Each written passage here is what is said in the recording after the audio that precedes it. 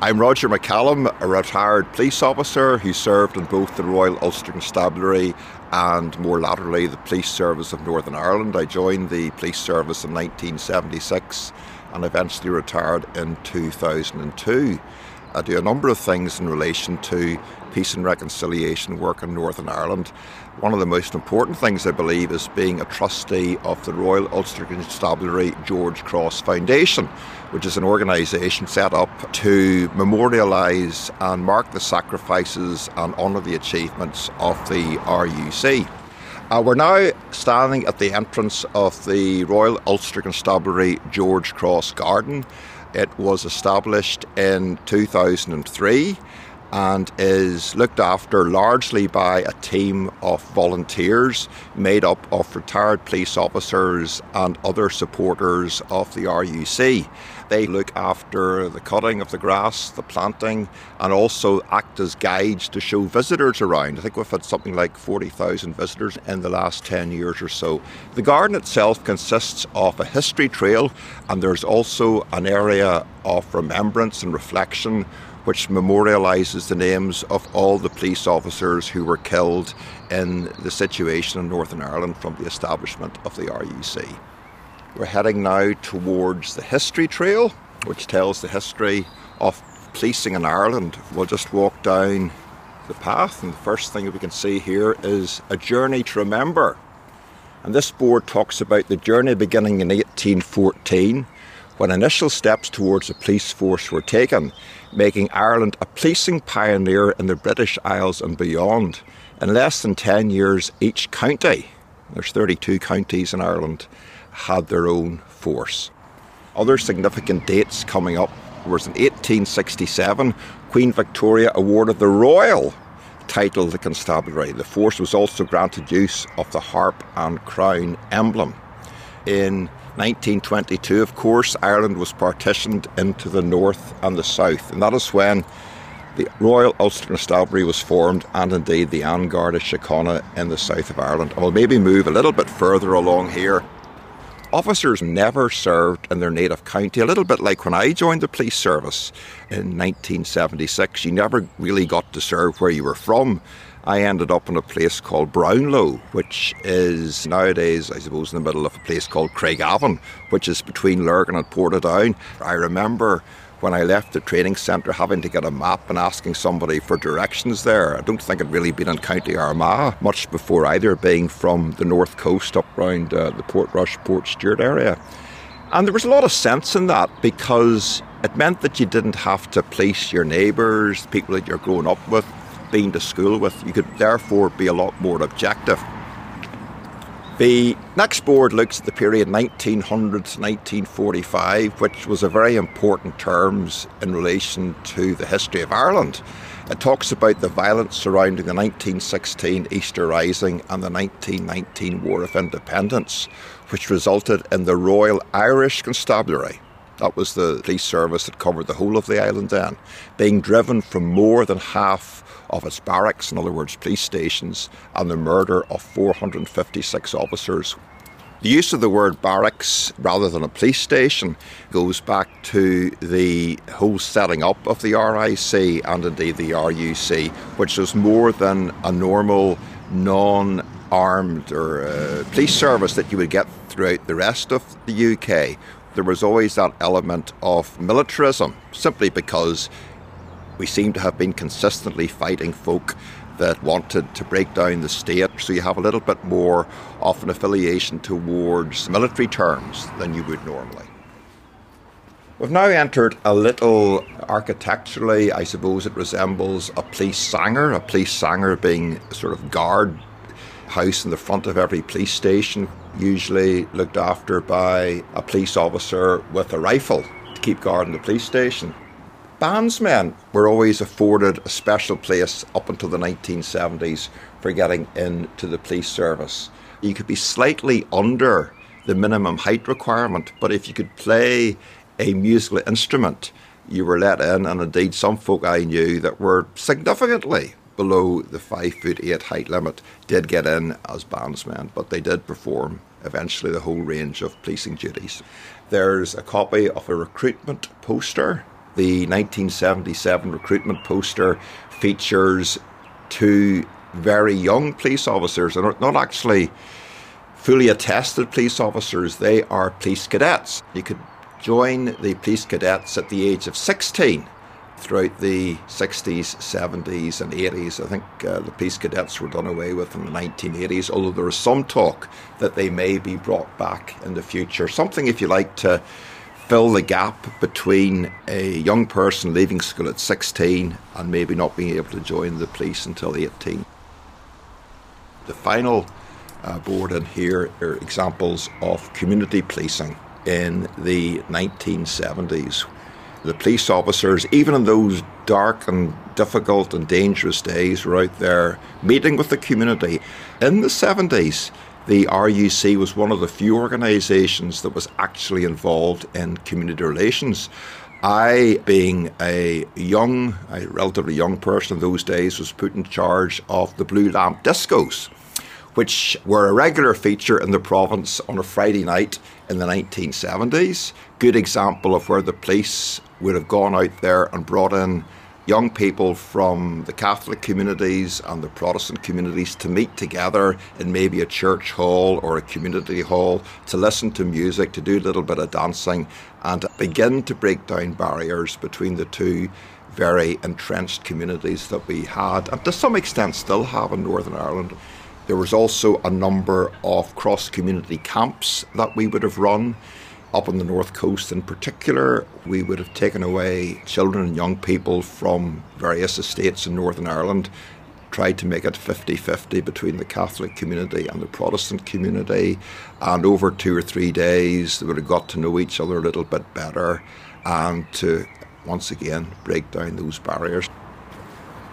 We're moving out of the little Sanger along the path a little bit further. Next, a board is 1945 to 1967, looking at the evolution of the force. Each one of these boards that we're passing today is held up in such a way that it looks like a police officer is holding the board up. Now, it's a very metallic looking police officer, but we have a head, we have the legs, and we have two hands at the side. When you come here at night and you see them lit up, it is quite an impressive sight. The 45 to 67 board talks about Northern Ireland when it was a comparatively peaceful place in the years after the war, with a crime rate only a third of the national average. And even today, with all the bad press and bad publicity and the bad feelings that sometimes the words Northern Ireland generate, it is still an area of very, very low crime.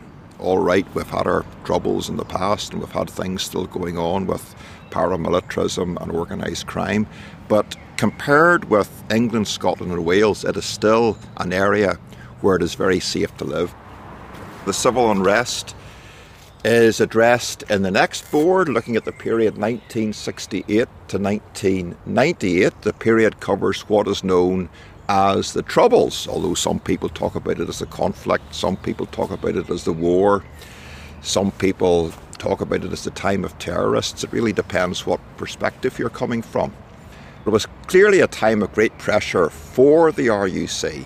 The peaceful civil rights protest led to unrest and rioting, and when public order deteriorated, the army was deployed in support of the RUC. So unlike anywhere else in these islands, from about 1969 onwards, you had for roughly 20 years the army daily patrolling the streets of Northern Ireland in support of the police service, as it was then the RUC.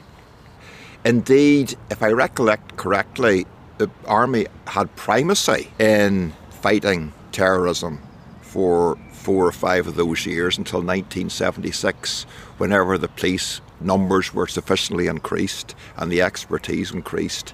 The Hunt Report of 1969 was the first attempt to try and change the RUC, to reorganise it away from the paramilitary lines that it had beforehand, and this did lead to extensive reform.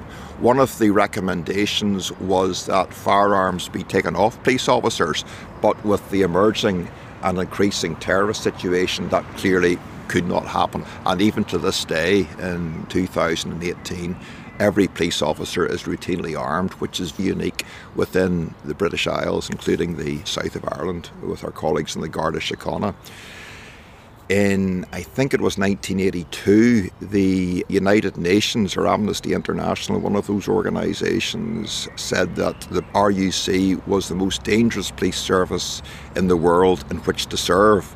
More dangerous even than the likes of El Salvador. So that really emphasises the difficulties it was in policing the country in the 1970s and 1980s. I joined the RUC in 1976 and studied law at Queen's University from 1972 to 1976. In those days it was a 4-year law degree. Never really particularly wanted to be a lawyer, but I did find I quite liked and was reasonably good at criminal law.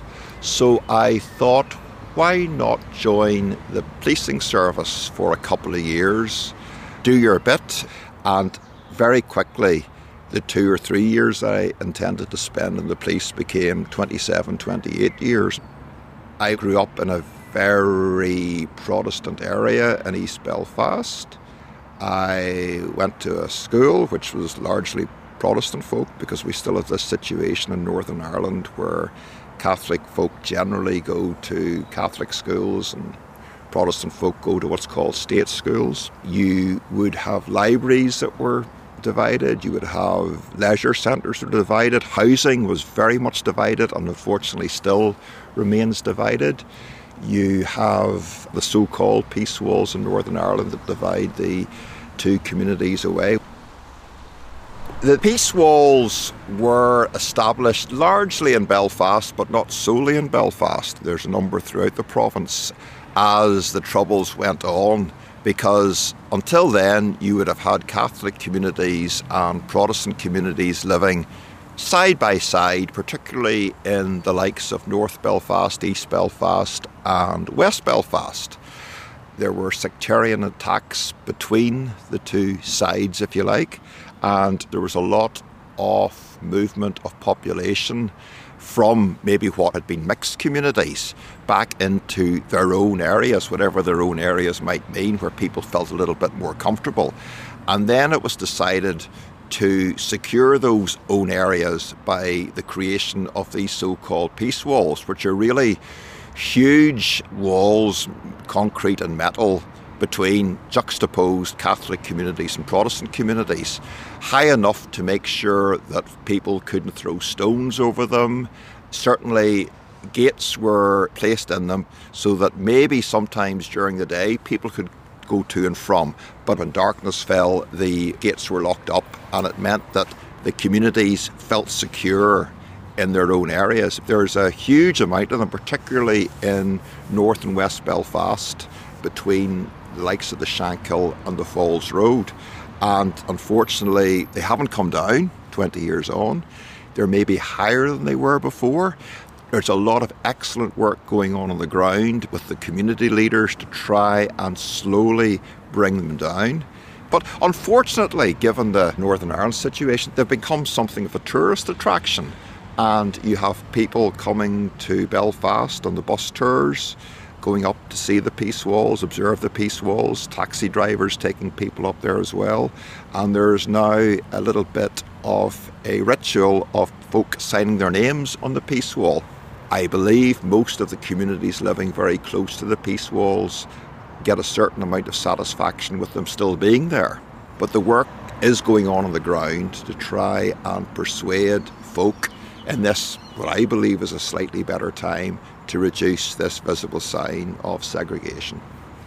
1999 onwards is the next of the boards here, when the Queen honours the wider police family, and as peace progresses the police face new challenges and opportunities. This takes us up and beyond the time of the Good Friday Agreement and the Patten Report with its 175 recommendations as to how to evolve the police service in Northern Ireland, policing being one of the most contentious issues in Northern Ireland.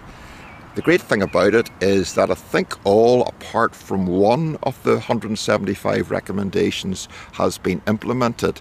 They tried to develop a brand new build green site police training college in the Cookstown area in the centre of the province. But for a variety of reasons that didn't get off the ground, and the police college is still in Garnerville.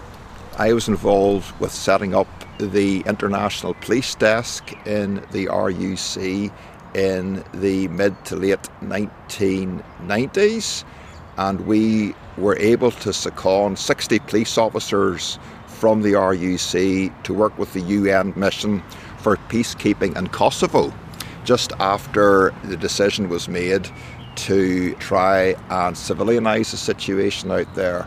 And for 3 or 4 years, 60, 70, 80 police officers from the RUC served out in Kosovo. Even today, old RUC members and PSNI police officers are working throughout the world on a number of different projects. So I think one of the upsides about all the issues that we had to deal with here was that there was an awful lot of learning went on. Just as in the Royal Victoria Hospital, there was a lot of learning went on in relation to how to deal with trauma victims and victims of terrorism. The police service over here, as the RUC, learnt about counter-terrorism strategies, how to investigate organised crime, and those bits of expertise are being used throughout the world today. In the spring and in the summer, the area that we've now entered would be awash with colour. This particular time of the year, planting is going on. I will come down the garden again through the flower beds towards the memorial part of the garden, which honours the sacrifices of the 302 police officers and their families who were killed during the Troubles between 1969 and 2001, when the RUC became the PSNI. So if we just go to the right hand side here, you may hear a small stream in the distance. This is an integral part of the garden, and we're just entering it now. And up to the right hand side we can witness the stream coming down from a sculpture at the very top. Along the left hand side we have 7 police officers standing with the attention in the way of sculptures.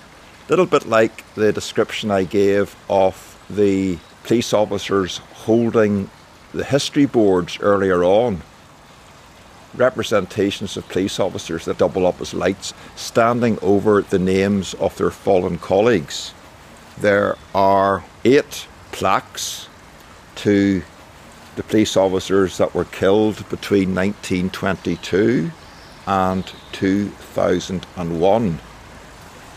We'll look at the 1922 to 1939 plaque first of all, where we see the names of police officers who were killed as a result of terrorism and police officers who died in service.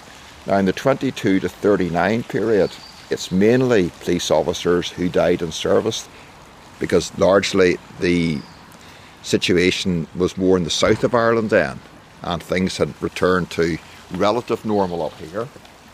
But as we go on further up, you'll see how the balance changes. 1950 to 59. There was a campaign by the IRA between 1956 and 62. Not anywhere on the scale of the more recent one, but certainly we have there 4 police officers who were killed in that particular period between 56 and 58. And now we're at the plaque 1960 to 1969. Then we had the first police officer who was killed as a result of the more recent campaign, a Constable Victor Arbuckle, who was killed in 1969. Interestingly enough, he was killed by people from the Loyalist community. We move on to 1970 to 1979 period, which was when the RUC police officers suffered their greatest amount of deaths. As you can see, there's quite a number there. I would say we're talking about maybe 100 or so. There is one guy in particular here, a guy called Kenny Lynch, and there's Kenny Lynch's name there. Kenny Lynch and I, when we joined the police at the same time in 1976, and we shared in a dormitory, the same dormitory, and in fact his bed was beside my bed, and he was a lovely fella from County Tyrone, very decent person indeed, and he was killed along with two of his colleagues on the 2nd of June 1977. It's such a random thing why Kenny's name should be there and my name's not there, because we both joined at the same time. That was 41 years ago, so he would have been well into his 60s by now. You can see there again about 100 police officers killed in the 1980 to 89 period. Superintendent Bob Buchanan, and I think the highest ranking police officer to be killed, murdered, is Chief Superintendent Harry Breen. Harry and Bob were crossing the border from a meeting in Dundalk and were ambushed and killed in 1989. So from Reserve Constable right up to Chief Superintendent, all were targets at various times.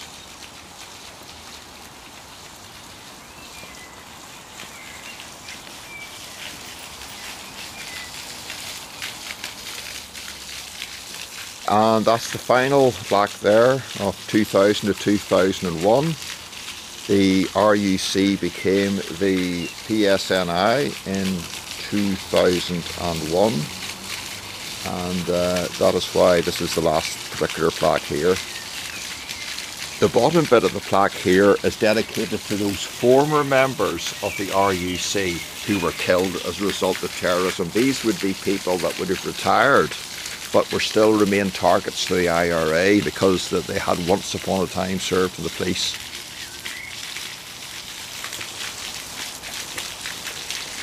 There we go. 302 police officers killed, many families affected, the communities affected. You sometimes ask, what did it all achieve? As I said before, in 1982 it was described as the most dangerous police service in the world in which to serve, and yet every year hundreds of young people from Northern Ireland came to serve in the RUC. It was a family tradition. For example, my grandfather was in the Royal Irish Constabulary and the Royal Ulster Constabulary. I was in the Royal Ulster Constabulary and then in the police service of Northern Ireland. And my son is a serving police officer in the police service of Northern Ireland, and I sometimes wonder what the evolution will be from the PSNI to what in the future with all these various challenges that we have facing us. Policing is only part of the issue of this part of the world, reflecting upon the 20 years since the signing of the Good Friday Agreement. Are we progressing? Yes, we are, I believe, progressing. Slow steps, a little bit slow at times, but we are going in the right directions. Communities still have a lot of issues. We've talked about the so-called peace walls that are still there and that they are growing. We still have the segregated education. Something needs to be done there. One of George Mitchell's closing words when he left this country, one of his central points that he made is that we need to have integrated education in this part of the world. We cannot go on with Catholics going to one school and Protestants going to another school. And some are learning Irish history, and some are learning British history. And some are learning the Irish language, and others are opposed to the Irish language. We have far more in common with each other, I believe, than we do with people in Great Britain or in the Republic of Ireland. There's 1.82 million of us, and surely the time is now here that we have to move a little bit faster down this path. I know it's all about a journey. I once was talking to some well-known peace worker, and being a police officer at this particular event, I was being quite impatient, and I was saying, why can we not get to the product of the process of what we're trying to do, whether it be the peace process or the integrated education process or the community respect process or whatever. And she said, Roger, it's not so much the product, it is actually the process. It's the fact that we're going to have people under the same roof that were sworn enemies beforehand or from different communities, talking in a respectful way about what they see as the future and where they see us in 10 or 20 or 30 years' time. It's about empathy. It's about trying to learn and think about what the other, or them ones, or the folk on the other side of the peace wall are thinking about. And a good way of doing that, I believe, is through the telling of stories or narratives. One of the big things that the RUC Foundation is involved with is the collection of oral histories from police officers and their families who served, and we've got 350 of those. And we can listen to those, and we're beginning now to share them with folk from other communities, from the Falls Road, from the Shankill Road, from Derry, Londonderry. What I find is that people have a real interest in hearing the other's stories and are very respectful in listening to the stories. Then the trick is to begin to get the storytellers into the same room, and they can tell the stories to the other, because we're in this search of what the truth was in the past. We need to tell the stories, and we need to hear the stories. And a great way of doing that is sometimes via the medium of drama. So in the past we've been involved in a number of projects in bringing these stories to life on the stage. There's been a play called Crows in the Wire, which addressed a few hours in a police locker room at the time of the transition from the RUC to the PSNI, and the various tensions that were going on there, which were very real tensions for a lot of police officers who felt they'd been betrayed by the government because they had to change their name and they had to change their flag and they had to change their badge. The other play that was recently commissioned and is still performing was one called Green and Blue, which was a story of an RUC officer and a Garda Síochána officer on the border talking to each other. The interesting thing about the Green and Blue play is that the playwright was a guy called Lawrence McKeown, and Lawrence McKeown was a hunger striker for the Provisional IRA in the 1980s. He took the stories of a number of police officers. I think it's a very good play. I think it's a very fair play. Certainly it challenged a lot of us to have Lawrence write the play, and I'm sure it challenged Lawrence as well. It lasts about an hour, and after each performance there is facilitated discussion. The cross-community post-performance discussion has brought up a number of interesting facts. Having been in the likes of the Bogside with the plays up in Derry, Londonderry, or on the Falls Road, where it's been performed as well, and having the privilege of taking part in the panel discussions, the views have been very respectful. And the great thing that's coming through is the fact that people now for the first time are maybe hearing the authentic voice of what it was like to be a police officer serving in difficult times, and that we weren't all out there colluding with loyalist paramilitaries to attack the Catholic communities. The vast majority were just out there doing their best in very difficult circumstances. So it's about dialogue, it's about putting our stories out there, it's about listening to other people's stories, So whether it be about stories and narratives or drama or the creation of tapestries where people can tell their stories through the arts, it is all a very good way of going forward.